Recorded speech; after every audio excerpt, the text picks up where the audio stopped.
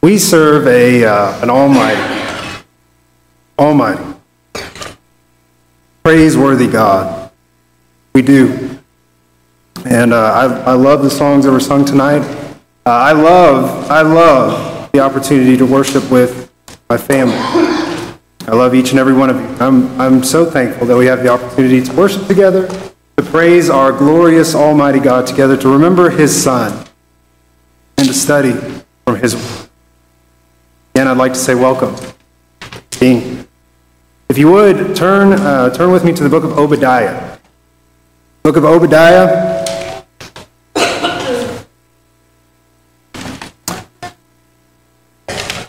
It is right after the book of Amos, but you'll have to find that as well. So turn to the book of Obadiah.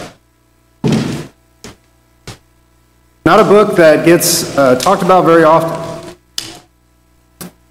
Some of the books of the minor prophets are overlooked, but so very important. And the book of Obadiah is a prophecy concerning the people of Edom. And like most of the prophecies concerning the nations around Israel, is not a pretty prophecy. It's a very scary book. Very scary book. And you know, with all the holidays going on, it's kind of been a hard book to read and study on. It's not a happy message. So as I go through it, forgive me if I don't keep the smile the whole way through, but I do promise that by the time we finish this evening, I will have a smile back on my face. So we're going to be in the book of Obadiah, concerning the people of Edom. Now, I guess before we dive too far into before we dive into the book, I would actually like you to put a marker there and turn back to the book of Genesis. Book of Genesis. We're going to kind of begin at who Edom is. Who is this nation that we're even talking about? We're going to be in Genesis chapter 25.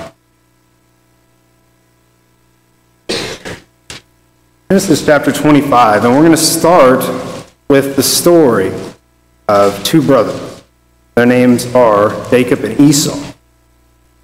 Starting in verse 21, Genesis chapter 25. Isaac prayed to the Lord on behalf of his wife because she was barren. And the Lord answered him, and Rebekah his wife conceived. But the children struggled together within her, and she said, "If it is so, why then am I this way?" So she went to inquire of the Lord, and the Lord said to her, "Two nations are in your womb, and two peoples will be separated from your body. And one people shall be stronger than the other, and the older shall serve the younger." We have two children, twins, that are together in the womb. And even up until this point, they're not out of the womb yet, and yet they are struggling, fighting, butting heads. And Rebekah asks, why is this? Which is just an interesting thing to think about. I'm sure it is for you moms. Just I doubt that she knew that she had twins at this point. I'm sure that she was very much wondering what was happening inside of her. But when she asks what is going on, God says there are two nations. And a really important statement here is that the older shall serve the younger. So, children are born. Esau is born first, and Jacob is born afterwards, holding on to his heel. And he is named Jacob, which means he who holds on to someone's heel or supplanter. So we move on a little bit forward into the story of these two brothers, and we encounter a story where Esau being the firstborn, has the birthright. And he's gone hunting one day. He's a lover of the hunt. And coming back to where they were living, he, by his own words, was on the brink of starvation. He was dying of hunger. And then the text says that Jacob at that time was making some food. And so Esau asked him for the food, and Jacob says, "Sure, I'll give you some food, but you must sell me your birthright." And Esau despised his birthright and did sell it. to fill his belly. Hebrews, the 12th chapter, talks about this and even says that Esau was an ungodly man. Indicates that there is a lot more than we realize that happened here. And it goes on to talk about a blessing that Esau sought was not given, even though he sought repentance with tears because of selling his birthright. And that takes us kind of into the next chapter. One day, when Isaac, Jacob and Esau's father, very old, he seeks to bless his son Esau. Esau is his favorite. He asks Esau to make him a meal. And while Esau is gone, Jacob dresses like Esau. Esau was a hairy man. Jacob dressed himself in hair and made himself smell like Esau and deceives his father and receives the blessing that was supposed to be given to Esau. And that blessing was in chapter 27, verse 28, Genesis. Now may God give of the dew of the heaven, and of the fatness of the earth, and an abundance of grain and new wine. May peoples serve you, and nations bow down to you. Be master of your brother. And may your mother's sons bow down to you. Cursed be those who curse you. Blessed be those who bless you. Esau, coming back, found out about Jacob receiving his blessing, and he still sought for a blessing. With only one blessing left to give, Isaac gives him this in verse 39. Behold, away from the fertility of the earth shall be your dwelling, and away from the dew of heaven from above. By your sword you shall live, and your brother you shall serve. But it shall come about when you become restless, that you will break the yoke from your neck. So Esau, at this point, is angry, as you can probably imagine, and even seeks, he plans on killing Jacob. Jacob, in fear of his brother, goes away for a while, gets him a wife, and on his way back home, comes back home sometime later, he meets Esau. And really one of the most beautiful stories of reconciliation that the Bible has to offer, he and Esau. Esau is forgiving of him. And they embrace in tears and calling each other brother. It is such a beautiful story, and I would ask that you keep that in mind. Keep that picture in mind before we go back to the book of Obadiah. Jacob was humble before Esau, and Esau forgave. There to hug him, brother. So after this, Esau moves to the south, and his descendants become the Edomites. And from that point to the book of Obadiah, there's a lot of history, a lot of clashing between the two nations. They end up clashing in later days. Kind of some highlights. King David, when he was king, takes over Edom and puts garrisons inside of their cities in 2 Samuel chapter 8. In 1 Kings chapter 11, when Solomon is turned away from God, God raises up an enemy against them. And in this chapter, in 1 Kings chapter 11, we also find out that in the time that David had garrisons in Edom, his commander Joab slayed almost all of the males of Edom. Took out almost all of them. And only one royal heir, Hadad, and some Edomite males that were surrounding him survived. They came back to Edom to become a thorn in the side of Solomon. Lastly, the last big thing of Edom before we get to the book of Obadiah is Edom revolts against Judah's rule in 2 Kings chapter 8, verse 20.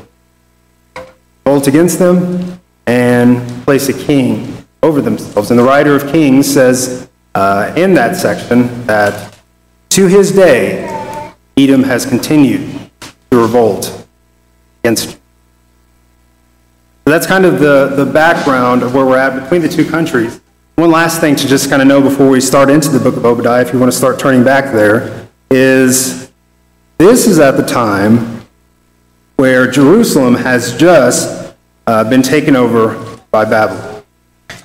They are in their last days. Jerusalem has just been ransacked. And then we begin in verse 1. The vision of Obadiah.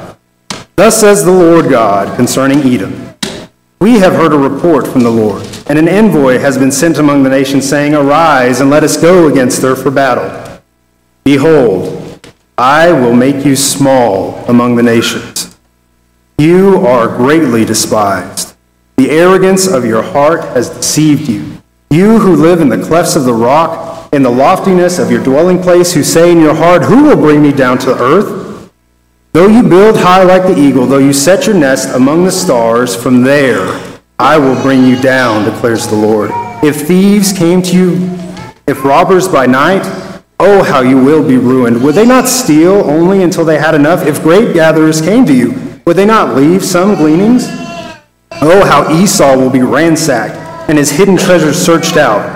All the men allied with you will send you forth to the border, and the men at peace with you will deceive you and overpower you. They who eat your bread will set an ambush for you.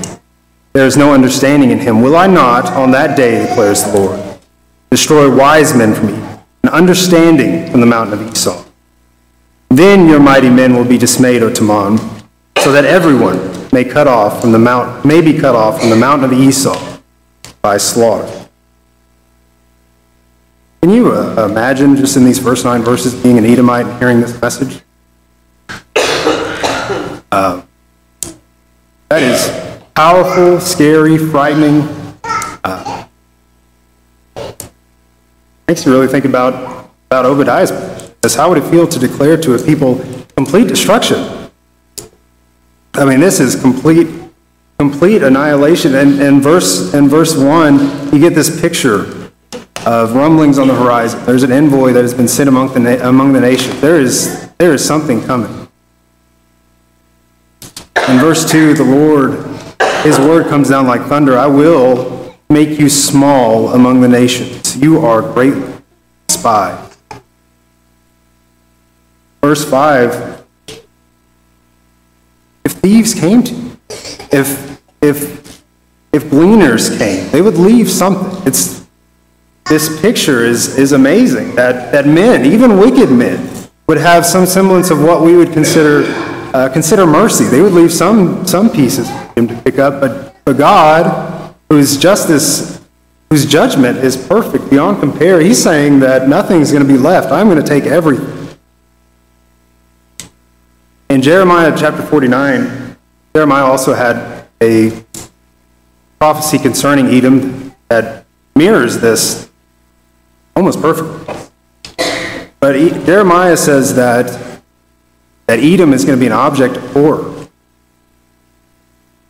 On the list of objects I'd like to be called, horror is pretty low on there. That's a descriptor that'll make you think. And he says, Jeremiah the prophet says that Edom is going to be like Sodom and Gomorrah. It's completely wiped off the map. The message is destruction. And really, whenever you first start reading these verses, whenever I started reading these verses, stop and say, I want to avoid that completely. I never want to incur that kind of wrath from God. So why? Why this judgment against Esau? What has Edom done to incur this sort of wrath from our Lord God? Starting in verse 10. Because of violence to your brother Jacob, you will be covered with shame, and you will be cut off forever. On the day that you stood aloof, on the day that strangers carried off his wealth and foreigners entered his gate and cast lots for Jerusalem, you are as one of them. Do not gloat over your brother's day, the day of his misfortune. And do not rejoice over the sons of Judah in the day of their destruction. Yes, do not boast in the day of their distress. Do not enter the gate of my people in the day of their disaster. Yes, you, do not gloat over their calamity in the day of their disaster, and do not loot their wealth in the day of their disaster. Do not stand at the fork of the road to cut down their fugitives, and do not imprison their survivors in the day of their distress.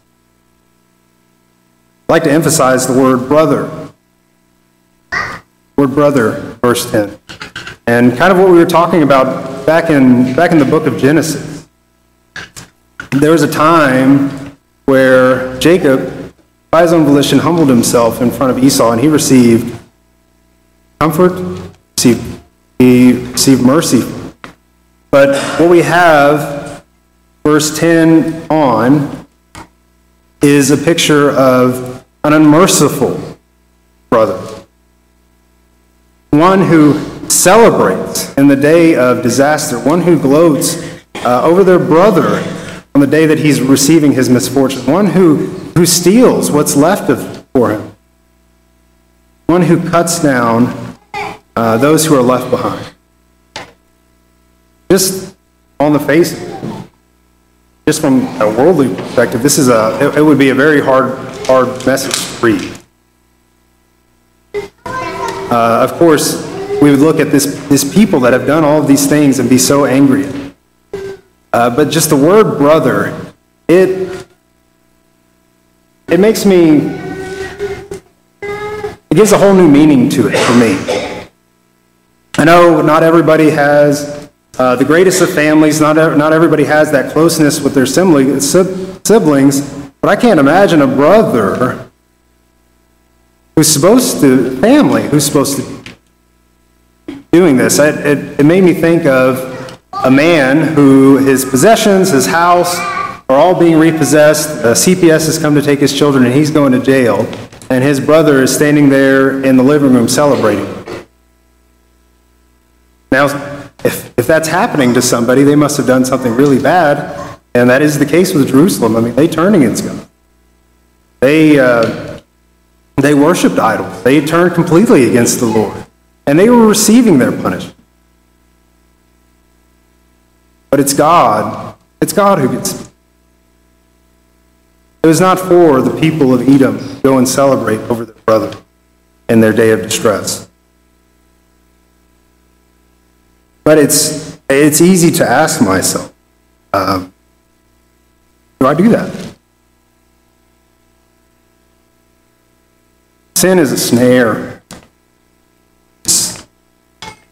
It can take over any single one of us. We can all stumble, we can all fall.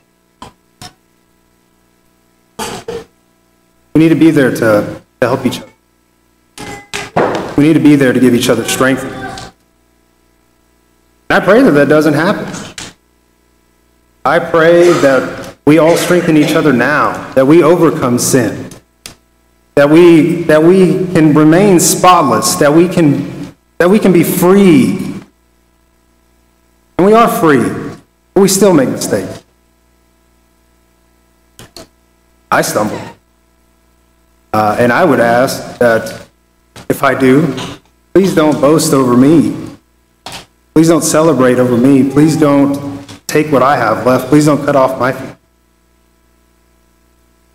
And I think that this shouldn't just extend to who we would consider our brethren. I don't know this for sure, but I'm not sure that Edom at this time would still consider Jerusalem, Judah, to be brothers. I don't think that Jerusalem would have considered Edom to be brothers, but when I read in verse 10, because of violence to your brother Jacob, I sure do get the impression that God sees it. And it really just makes you think. I honestly do, I pray that every soul inside this building, outside this building, every single one will accept God's word. I really do truly hope that. They won't always, not all of them will, but I pray that. And it makes you think. It makes you think about potential brother. Could be that a potential brother is going through their day. Now, it could be that they are going to their day of trial and destruction. One of the most amazing events to ever happen in history is the turning of Nineveh during the days of Jonah. The repentance of Nineveh.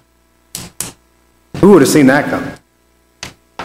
I'm sure that when Jonah was walking through the streets saying in 40 days Nineveh is going to be destroyed, there was probably, I guess I don't know this, I wonder if there were some people that were saying, finally, Ninevites are going to get there. Same with Manasseh. We had a fantastic lesson about Manasseh not too long ago when he was being drug away by hooks in his nose to a prison in Babylon. I wonder if there wasn't somebody who said in their hearts, good, that child murderer is going to get hit. But Nineveh and Manasseh, when they humbled, turned themselves to God, were recipients of his mercy. And praise be to God for that. I mean, that is, what an example. What an example. They were recipients of God's mercy. And there are people outside of these walls, the people that we do not expect it to be, who are going to be recipients of God's mercy. It may take forever for them to finally realize the gift that has been offered, but some that we would never expect are going to. So I have to ask myself the question, what am I doing in my heart? Am I boasting over my brother in the day of their distress?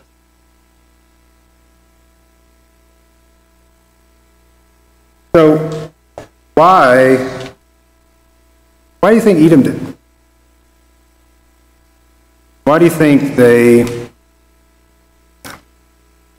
celebrated this way? That they did this to their brother. There was a lot of bad blood between these two nations. Don't forget that Joab killed almost all of the males of Edom. They had been clashing. They had been fighting. But I wonder, as I read the passages that we just did, I wonder if pride doesn't have a whole lot to do with it. You know, pride is not always starter of conflict. Can be, not always. I would say that a great majority of the time, pride is the reason why that keeps conflict. Not only pride that led the conflict from ending, but pride, as I read back in verse 3, the arrogance of your heart has deceived you. You who live in the clefts of the rock, the loftiness of your dwelling place, who say in your heart, who will bring me down to earth?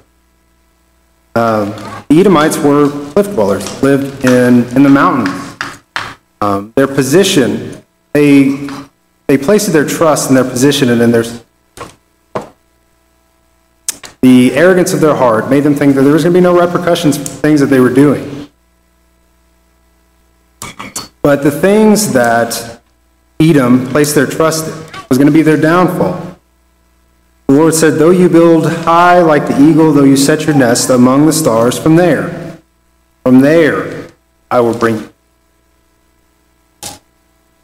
Another thing to notice is that in verse 3 it says, who say in your heart, who will bring me down to earth? Most of the things that we're talking about isn't just things that you say out loud, things that you do in public. It is some of that, but God is the reader of the heart.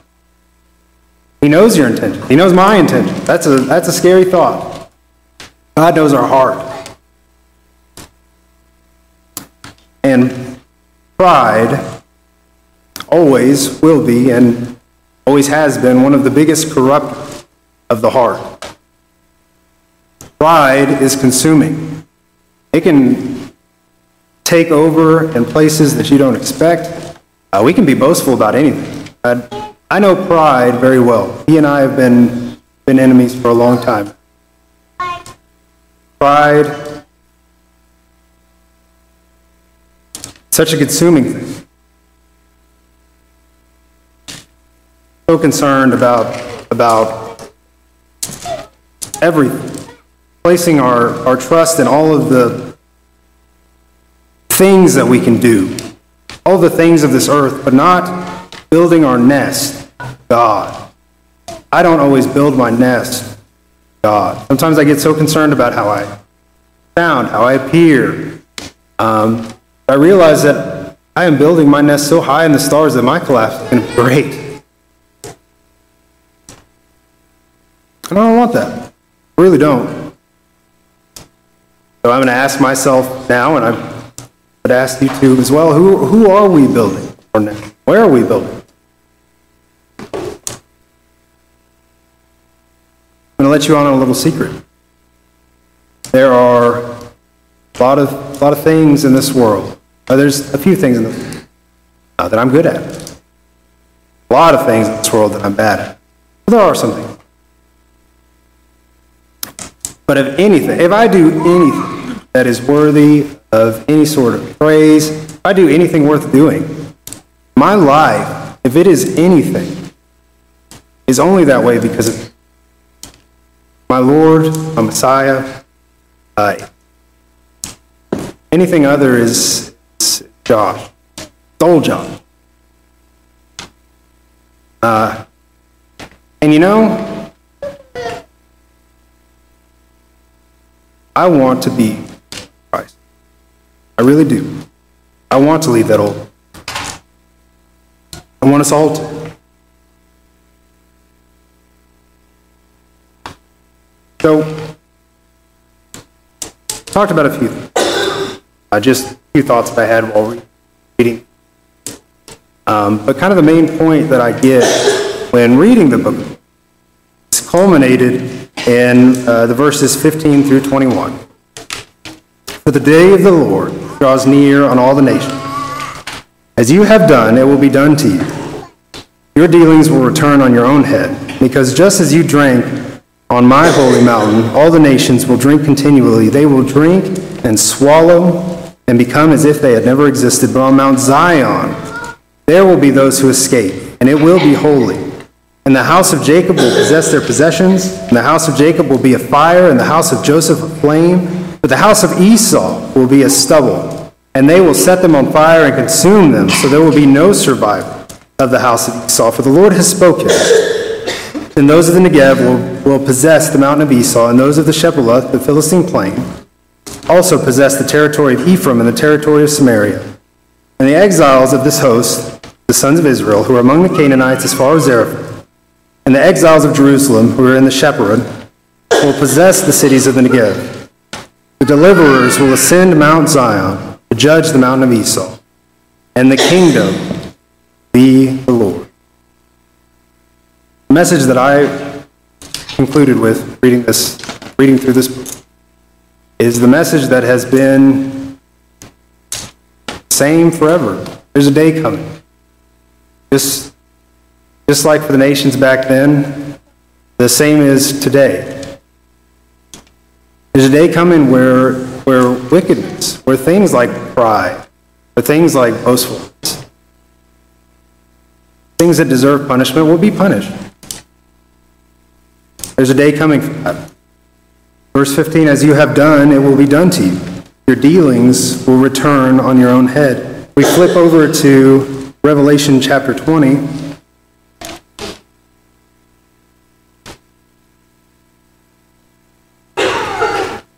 Revelation chapter 20, starting in verse 11. Then I saw a great white throne, and him who sat upon it, from whose presence earth and heaven fled away, and no place was found for them. And I saw the dead, the great and the small, standing before the throne, and books were opened, and another book was opened, which is the book of life. And the dead were judged from the things that were written in the books, according to their deeds. And the sea gave up the dead which were in it, and death and Hades gave up the dead which were in them, and they were judged, every one of them, according to their deeds. Then death and Hades were thrown into the lake of fire. This is the second death, the lake of fire. And if anyone's name was not found written, he was thrown into the lake of fire. Same message back then. Same message that we have today. There's a day coming. Judgment on the nations. In Isaiah 51, verse 22, talks about a chalice of anger, a chalice of the wrath of God. that up until this point, Jerusalem had, and God is going to hand it to the nation. I believe that's the same chalice that's talked about in verse 16, where he says, all the nations will drink continually. They will drink and swallow and become as if they had never existed. A lot of ways in reading this, they're not true. These nations that we read about in the Bible, the nations that ruled the known world at the time, they're really just shadows of the past at this point. We do know of their existence, but it's even hard at times to think of these as real people, but they were. But, here's the smile. But on Mount Zion, there will be those who escape. And it will be holy. There will be a remnant. Those who, in this proclamation of total destruction, live. The book of Obadiah is a very sober, very scary book, depending on what mountain you're standing on. If you're standing on the mountain of Esau, yeah. What I could say about that, yeah. But if you're standing on the Mount Zion, God's mountain, holy, while the nations, and there are very strong nations, very strong people, while the nations become as if they don't exist, those on the holy mountain will be forever. Their holy God. So the question is, how do we approach them? How do we get on that mountain? How does one become holy? The revealed answer.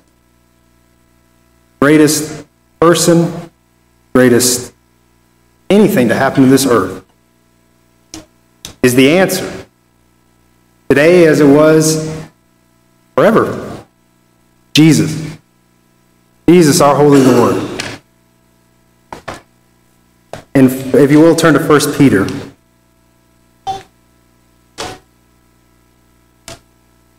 First Peter chapter 1.